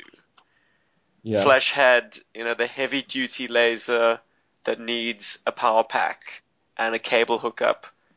What Snowjob has is the compact or the rifled version, which is independent of a power source. It's self-contained. No, I get that. Which makes it maybe a more dependable weapon for someone with his speciality, being in the outdoors. And it being a laser rifle, perfect sniper weapon. Agreed. No, agreed, because it doesn't get affected by wind. It only gets affected by the sort of curvature, and I'm not even going to go into all that stuff. Laser light degrades over distance, but still, the kind of distances that he's dealing with as a sniper, he would make something go away quite neatly. And quite quietly as well. if we have It's to. the smell of burning flesh. Now we get to Destro, and Destro is a confusing piece of artwork for me because you got this very popular character, or a character that's going to be groomed into being a very popular character or a very pivotal character in the series, comics, and the animated series, and thus should be handled with a bit more care. I feel that there are a lot of issues with Destro as an artwork. The silver is not particularly well rendered in comparison to some of the others in the line, especially Joes that have come before him. We've mentioned Flash, we've had Snake Eyes, we've had a few other guys that we've mentioned that have had things like that rendered better. I don't like how the folds are handled in this character at all. The muscles, as cool as they are, it just feels weird. I think that the term I'm looking for is wobbly when I look at this artwork. And it also feels a bit unfinished. There are color considerations happening here that feel unfinished. They don't feel artistically simple and smart. They feel like that's how far they got, and it had to get shipped off to the printers. So I think this artwork suffers from maybe being rushed or maybe being put onto the back burner or whatever while considerations were made for its design. Destro's head is very well handled, though. I do like that. I just feel that there could have been more attention put into some of the rendering for the metal here to sort of sell the vac metal chrome look that he has. The necklace is cool. It's great to see the necklace being sort of thrown into the air a little bit. It does give the character some movement. Before I even Also got makes it a very obvious liability. I mean, it's not Yes. like he's got dog tags. That's a heavy, piece of bling he's got flinging around there. That's right. Would get hell of irritating, man. I agree. I mean, to have something smacking against your chest while you're running or something is really Smacking irritating. you in the forehead. Yeah, when you take a jump, it's like, "Pong, what was that? That was Destro." What? The gun is so sexy, actually. I really love how well they've drawn the gun. It's just marred by the fact that it's positioned in a bad way. It's got an ill positioning. It's sad. It does look all bent out of shape. In a weird Maybe way. the handle is offset like that. But you see, that's the thing. In a weird way, if that was the case, that would still be very cool. But it's just sadly not the truth of it, and it's just a pity. And it's one of the few things that he comes with, aside from a briefcase, which is not shown on the actual artwork itself. And I think that's maybe just to get kids away from the fact that maybe this figure's like their dad and he carries a briefcase around. But it's not a briefcase. Yeah, it's very, that very important difference. I mean, it is a backpack designed to be worn as such. true. To me, it's always come across as briefcase, but then again, it's not on the shot. And to be fair, if they painted it on there, would it have worked anyway? Well, that's debatable because most of his shoulders are taking up the shot, and Destro the enemy would have covered most of the backpack anyway, so it would have looked like a weird black block. I saw it handled very well in an Action Force comic book. They had a Destro dossier included in the issue, and the artist illustrated him with his gun in hand and backpack on back. And it's faithful to the action figure, and I will put a scan of that image up on the Facebook group accompanying this episode. That would be really, Nice. really awesome. I'd love that. It's beautiful. Nice. It's really, really nice. Anyway, so that would be an example of Destro being handled very well. This artwork, I take it, Paul, your vote's probably gonna go with Mr. Snowjob, Mr. Blowjob, Mr. What Snowjob. Even if Snowjob wasn't something that I added to my top 10, I still would have voted Snowjob over Destro just because of the technical accomplishments in the artwork itself versus the technical failures, in my opinion, of the Destro artwork. So yes, Snowjob or Blowjob gets my vote. Snowball? Snowball. Oh dear. Cujo, what do you say, buddy? I will start out with Arctic Trooper Snowjob. I would echo a lot of the sentiment that Paul threw out. I think that the detail on this artwork had to be done correctly to make it look right. There's some fur accents. He is rocking a proper beard, which I know a few of us can appreciate. But red beard, no less. Yeah. I mean, sexiest of the lot. I'm not going to go on too long just because the fact that Destro sort of walks the line of almost being irredeemable in this picture. Just because when Destro first dropped, you do have Cobra Commander, and he's in a blue double-breasted kind of suit jacket type thing, and he's in the theater of war. And Destro was another step in that direction where he's a bit outlandish. The silver head kind of defines him as a character. The shading on it is done pretty decently. Above the brows, it brings the artwork forward from his face. And that saved that picture. I do like some of Destro's character designs, particularly his wrist weapons, etc. I think that's nice to kind of flex that. Once again, the bling, nice motion. I just kind of assume that Destro rarely gets his hands dirty, so I'm okay with him flashing, some hardware. But yeah, I mean, this is an easy choice for me. I'm gonna go with Snowjob because at least in the card art, they do show his eyes, and that was a nice touch to kind of give you a little bit of a window in there. Mm-hmm. And I just dig the action pose. I'm with Paul on this one.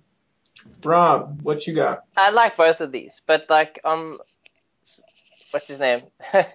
Snowjob was definitely in my top 100. For my top 10, over him, I chose Sub-Zero, who I think kind of his card art for me sort of felt more cool.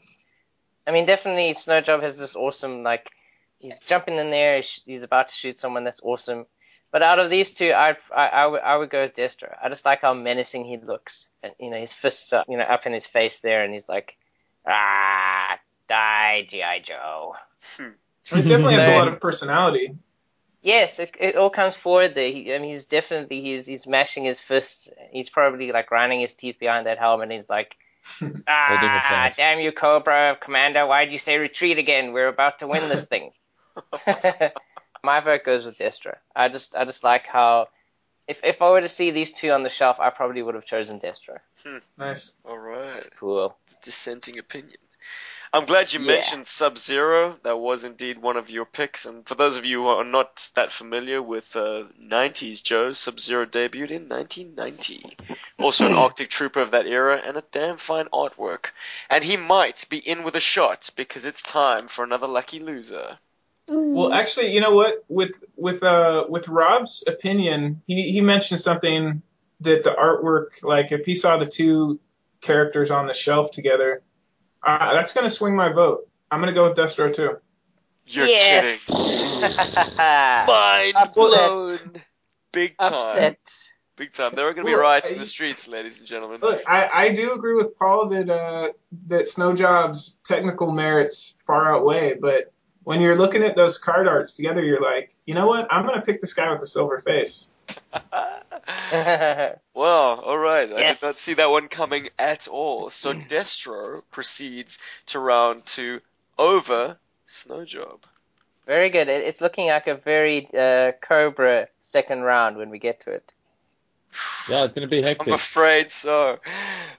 Maybe G.I. Joe can come back swinging in this next round because we have Ripcord from 1984 matching up against a lucky loser. And that lucky loser is... Gotta be kidding me. No. The Cobra Hiss Tank Driver. Cujo, you got your wish. What? Who is it? Who is it? Because you guys went dead. The Cobra Hiss Tank Driver. Oh, shit. Oh, I'm so sorry, guys. I mean, this was in the second tier of lucky losers because only one of our respondents, that being this gentleman that we're talking to this evening, Cujo, picked out a card that comes from the 25th anniversary. It is a vintage character, so I do agree it should be under consideration along with these others. But they decided to give him his own card art to coincide with his single card release. And why am I doing all the talking? Cujo, I'd like you to weigh in with your thinking on. You want me to kick off? Okay, well, I'll start with Hiss. There's probably a few people that are listening that may have to kind of hit Google right now to track it down. But my logic is that I wanted to look at characters that did not receive card art initially, like vehicle drivers, and then when they went back and gave them, how they treated it. So first I looked at Copperhead. Once again, he was one of my favorite characters from back in the day because he felt like the first physically imposing Cobra presence, aside from Destro, but you felt like Copperhead was kind of that guy that's in the trenches. But anyway, to go with the Hiss driver, I almost felt like a dare. Whoever drew this was just like, you know what? We're not even going to put any weapons in this guy's hands. He's stepping onto the battlefield, just kind of rocking his fists. And I think we would all agree that the Hiss driver is not a physically imposing sculpt. I mean, in many aspects, he feels a little bit effeminate, but especially in that artwork. Oh my goodness! Oh, it's crazy. I love that the fact that this guy surfaced, because it's one of those card arts that you almost dismiss at first glance, but you look at it and you start to realize that this guy must be completely outside his mind. He's got no weapons. He's just like, yeah, I'm a tank driver, but now I'm outside and I've got my fists. What's up? So there it is. I need to pull it up maybe while other people are talking. Who's the character that we have him up against? Ripcord from 1984. Okay, yeah. I think that the Joes might have the upper hand here. Not for lack of Halo trying. Jump. Well, I mean, it's if nothing else, now you're going to remember the Hiss driver's card art. But Ripcord Halo Jumper, one of the kind of early shots where a Joe is static on the card art. We just referenced Snow Job, but this is another thing where this guy's in free fall, weapons free, which that makes a nice matchup with the Hiss driver. But I dig it. It's an homage to old school kind of U.S. military look. Well, probably international military. That they got the backup chute in front, which is one of my favorite accessories when it comes to figures. I love when they include that little waist-strapped parachute. But yeah, I'm gonna go with Ripcord on this one, just for the stories. You know what? Scratch that. I'm gonna rock the Hiss driver. Oh man! But I do Represent. appreciate this artwork. The lighting is a little diffused, but all things considered, Ripcord's a nice choice as well. Hiss driver, I'm gonna roll with you till we fall apart. Just like a history. Aww. You and me, buddy, with the waist-high boots or whatever. You and me, buddy, we rock Very steady. big head. Yes. Wow. Cool. Well, Rob, you wanna chime in, man? This is very interesting because Ripcord was one of my top 10. I put him at number 4. I ranked him. I just liked, as Paul's favorite word, dynamism. Dynamicism. Dynamistic. That I think the real word is dynamism. I don't know what the fuck the word is, but he's definitely in action. This is an action shot. They kind of, someone else is dropping with him. They kind of quickly click this pic. Like, yeah, that's going to look cool on your Facebook page. It was Snake Eyes with a GoPro. Yes. He's dropping down. He's got his gun over his sort of left shoulder. I just like the movement. He's falling down. It looks to me like his eyes are closed. He's kind of like taking a moment, kind of considering. I always thought he was looking down at his altimeter. Or he could be doing that even, yes. Like either his eyes are closed, he's considering. Yes. Actually, now that you mention, yeah, he's doing something. He's looking down there. He's sort of, hey, when do I need to pull the chute? He's cutting it fine. Look how close the needle is to the red. Like, yeah, he gets his kicks by like only hitting the silk at the last possible second. And he's a Halo jumper, so that's kind of part of That's what he deal. do. Yeah, exactly. So there's so much you can deconstruct this artwork into. I will say off the bat, the thing that bugs me the most is an anatomical thing. Mm-hmm. And it's his right leg. I know why artists would draw it that way, and that's to make it look like he doesn't have a stump. But given the perspective that we have, it should look like a stump. We should not be able to see his boot behind his leg. And that's the leg on the leftmost side of the card. Yes, that's correct. Okay. It's true of Ripcord. It's also true of Freefall from the 90s. Also has his leg kicked out so that you can see this is not he's not an amputee, but it's not anatomically correct. You can see that by looking at the figure. Exactly. It cocks up right perspective a bit. I think it's a bit insulting to your audience to make that concession, but yeah. You could make the allowances that the air current is blowing his appendages around. Yeah, it could be. It's kind of like whipping his legs a bit, so it's kind of pushing it a bit further out than it would normally go. So that kind of saves it. And I just love the story you just told, Cujo, about the Hiss driver. It makes him look a lot more interesting than I would have considered. Well, he Yeah. kind of looks like a Power Ranger in a little way. He does. And well, I mean, the thing Red is, Ranger, like, go! there's a couple different iterations of the Hiss driver. Some of them are really endearing to me. There's one that's almost a solid black, and you kind of feel like this character's unappreciated. But yeah, the Hiss driver, a strange sculpt, and I've heard Steven reference on one of your different sessions that this guy he's kind of standoutish, at least early on in the Cobra ranks, because very few people are a solid red. So Mm. it's an interesting character. He's very cool, and he does look interesting, sort of like with this punchy hands thing. What I noticed though, I mean, like his original artwork, obviously it's just with him sitting inside the Hiss tank. But what I noticed in many of the early artworks for vehicles is that it seemed like the vehicles were driving backwards.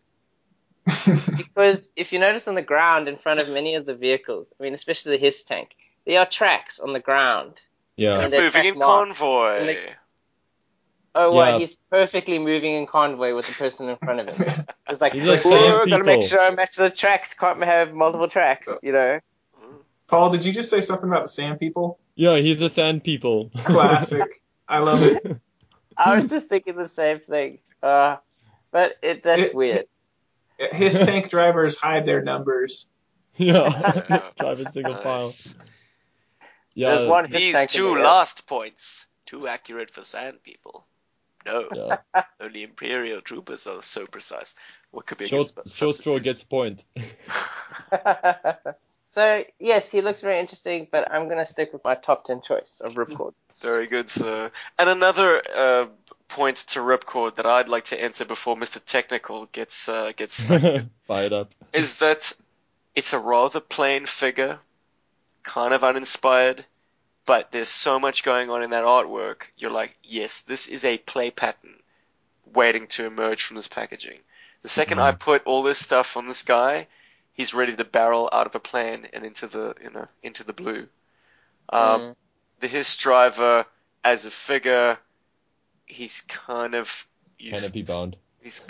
There's not a great deal that the solitary figure suggests, which is kind of why he's got this hapless, like, yeah, shoot me kind of pose. I'm gonna come at you with these fists, because his shtick is he's a vehicle driver. He sits in the Hiss tank. So I mean, credits to your suggestion, Cujo. I mean, it's nice to see these guys getting some focus and getting some love, but I just come back to the fact that there's a reason why he was shoved in a Hiss tank to begin with. He's like one of those characters that has all the tenacity of somebody who's like 6'5", 240, but he's just like 150 pounds and Sorry, man. soaking wet. So We're metric. oh, my bad. But I know what he's Good luck with basically that saying conversion. is he's small.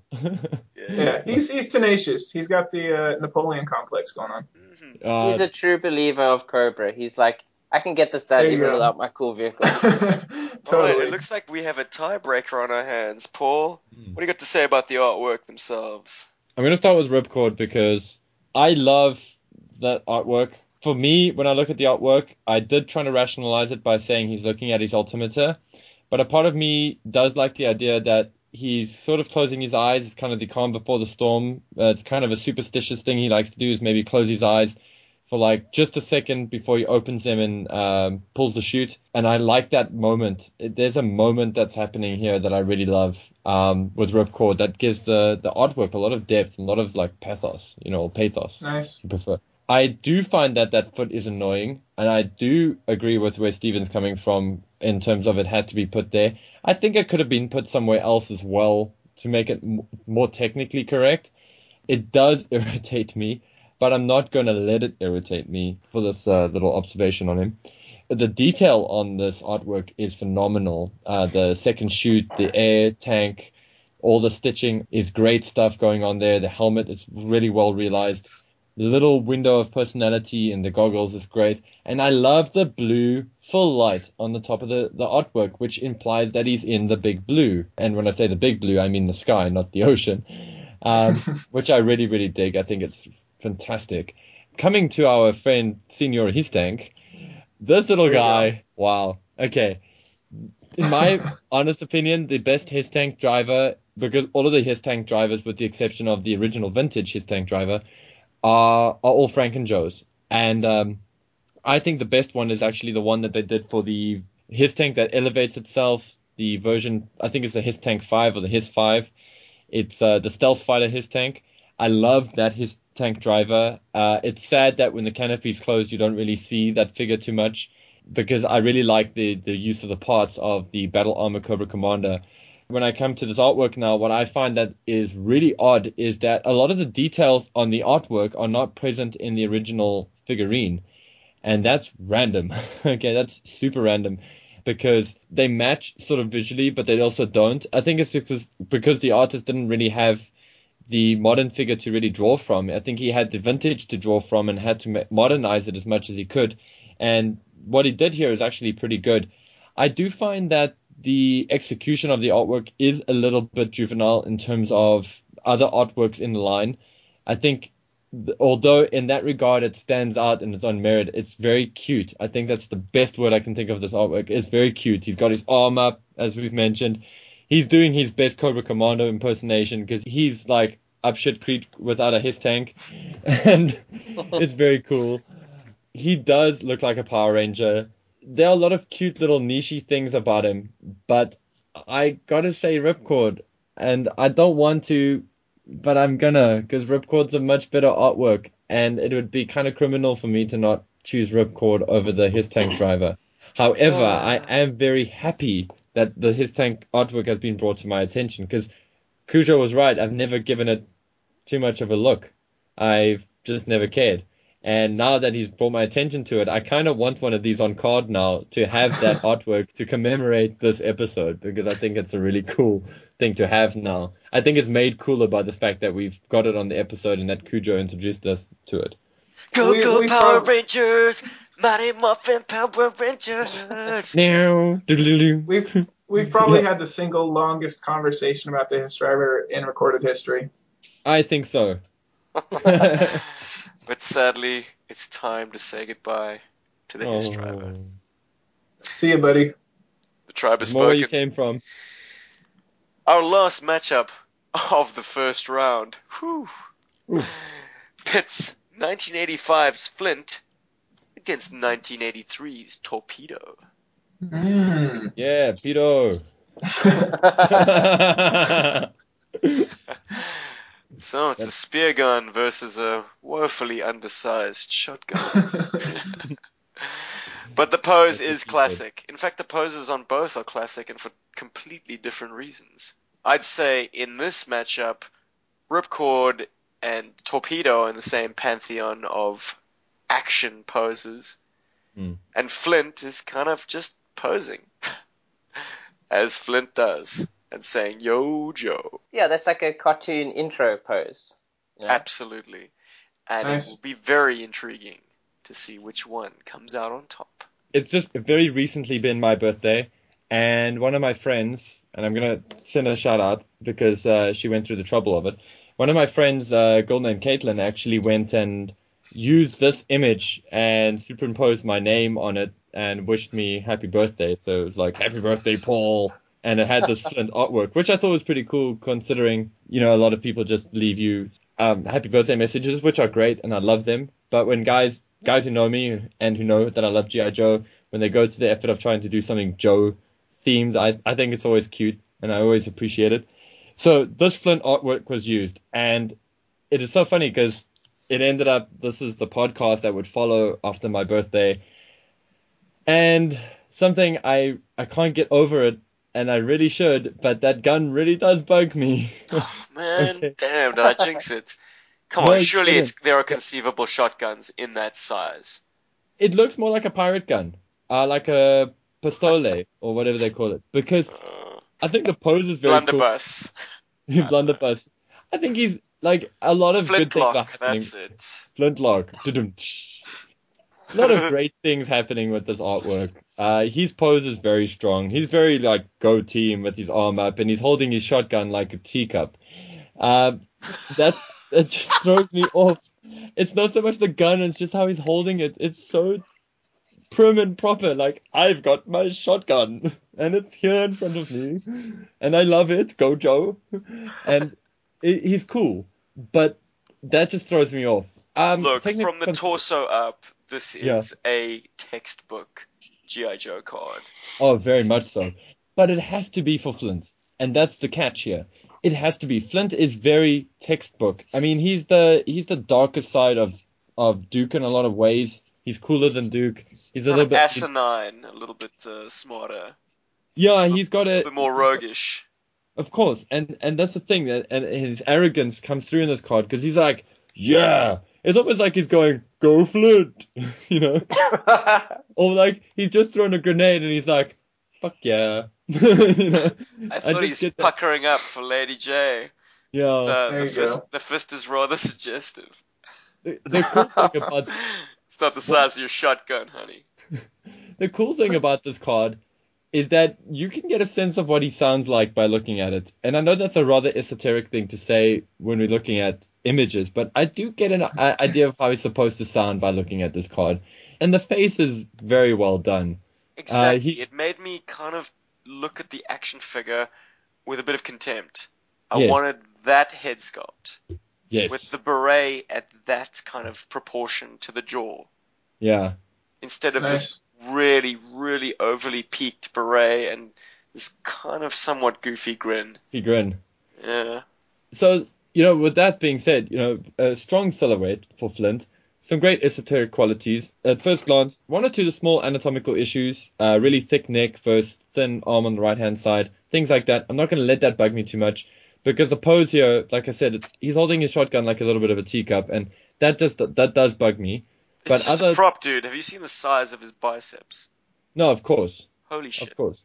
The thing is, Flint can actually hold a shotgun like that. There's no qualms there. I mean, the man is strong. And you get that impression from the artwork. You get strong, iconic, put him on a trophy, you've won the Flint Award, kind of feel from him. He's great in that regard.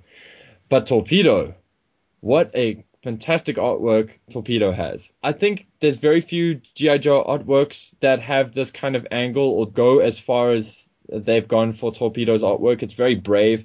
It does the same thing that Firefly does, where we see the back of the character, which is rare in the card art. And I think he's handled really, really well. He's not a skydiver, he's a diver, and you definitely get that feel. He's a Navy SEAL, so he's both, actually.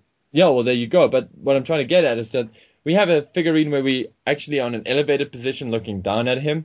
So we definitely get the feeling that he's diving down. His gun is done well. The backpack could have been handled better, but if it was me, I would have made it a bit bigger to make the whole having to draw his butt there a little bit of an easier task. The color use is very good, and the textures are very good. I get the feel that this is a wetsuit. It's not rubbery. It's got that wetsuit look. And the artwork itself seems very 1970s explorer, adventurer, and I really go for that. In this case, my vote's going to go full on for Torpedo, just because I think it's such a fantastic artwork. And I get this intensity from his eyes, with the little window that shows us his personality. And I love the posing, and I love the dynamism. If Flint was up against somebody else, I think it would have been a tougher competition for me mentally. But Torpedo takes it for Paul. Torpedo. Just to play devil's advocate, would Flint beat Snowjob? No. Ah. There are technical considerations that go into Snowjob's artwork that aren't quite met in Flint's artwork. There's very little I can fault on Snowjob's artwork, whereas I really hate the teacup shotgun thing for Flint. It really does irritate me. But if he's holding his gun in any other way or doing something different with that hand, I think Flint would be a much stronger artwork for me personally, because that face is really great. I really love the personality that comes in the face and the detail that goes into the shells and the shirt and pants and the camo. Everything comes together really well. It's just a damn teacup shotgun. Really annoys me. I'm going to nominate Rob go next because I have a sneaking suspicion of how this is going to unfold. Though, feel free to upset me. I love upsetting you. Who's it going to be, Rob? Flint or Torpedo? And let us know what your thinking is. Yeah, definitely Flint. He's very iconic. He looks like a G.I. Joe. Like, there's nothing more G.I. Joe than what he's doing at that moment right there. Like, you imagine a G.I. Joe and, You open your eyes and you're like, what? There's G.I. Joe. And then Torpedo, once again, is that kind of cool in the moment action shot, sort of like a sports shot. You got him, he's going under the water, and that's really cool. They're both very well drawn, and I quite like that. But I'm going to stick with Torpedo, because Torpedo made it on my top 100, while Flint did not because of that gun. I just can't get away from that gun. It just looks weird. But despite the fact that I think of the two pictures, Flint definitely, to me at least, has more personality. He really looks iconic, and he looks stern and heroic. I'm almost arguing myself out of Torpedo here. Yeah, I mean, I have Ripcord on there. I think, I'm going to switch it. Okay, cool. Ripcord is my cool action shot dude, but yeah, I've just changed my mind. Flint, for me, this shot is more iconic than perhaps the Snake Eyes one is. Because this shot looks like something I've seen a lot, especially now that I'm starting to watch the cartoon. It looks very much like the start of an episode. Like, he's getting ready for an action sequence. He's getting ready for a mission. He's kind of like gearing himself up. He's hearing the theme tune playing in his mind. Yes. Or Roblox somewhere nearby singing it, and they're all having a good time. And they're like, yes, take down Cobra. So, okay, cool. I've changed my mind. I'm going with Flint. All right. So, Paul went with Torpedo. Rob went with Flint, which leaves it in your hands, Cujo. My very capable hands. Let's see. Both you guys brought up so much stuff that, kind of incredible, the revelations I was having while you guys were speaking. But a lot of times a weapon can almost define a character's personality. I would say in Snake Eyes' case, the Uzi matched up with a ninja is a direct contradiction, which kind of makes his character unique. Because, I mean, you don't normally have somebody who throws Chinese stars and then sprays the room. But with a shotgun, you almost feel like that is Flint's personality. He'll kind of do his own thing. He's not going to listen to orders all the time. And the shotgun kind of evokes that close combat, popping shells out of the top of the gun or, pump action, whichever.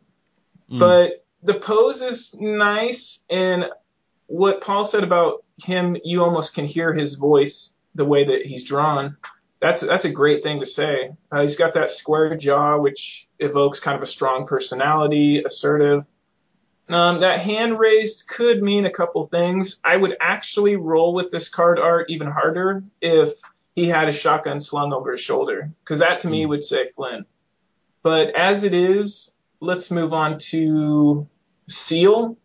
And Seal, I cannot divorce my personal feelings from this conversation. Seal was actually the first character I bought in a store. My first two characters were Cobra Commander and Cobra Officer. But this was the first character that I saw on the peg, bought it. I can remember exactly how that afternoon felt and opening him on the way home. But this is also a really great character. I mean, the backpack has those orange accents, which really kind of opens up this character. Without the orange tubes on his backpack or the air tanks, this character is kind of, obviously not monochromatic, but he doesn't stand out quite as much. The pose on the art, I dig it. I've always been fascinated with underwater stuff to begin with. So easy for me. I'm going to roll with Torpedo. All right. Boom. Flint is left in Torpedo's dust. And I think tracks. I think that might be a good note to leave it on for tonight, gentlemen.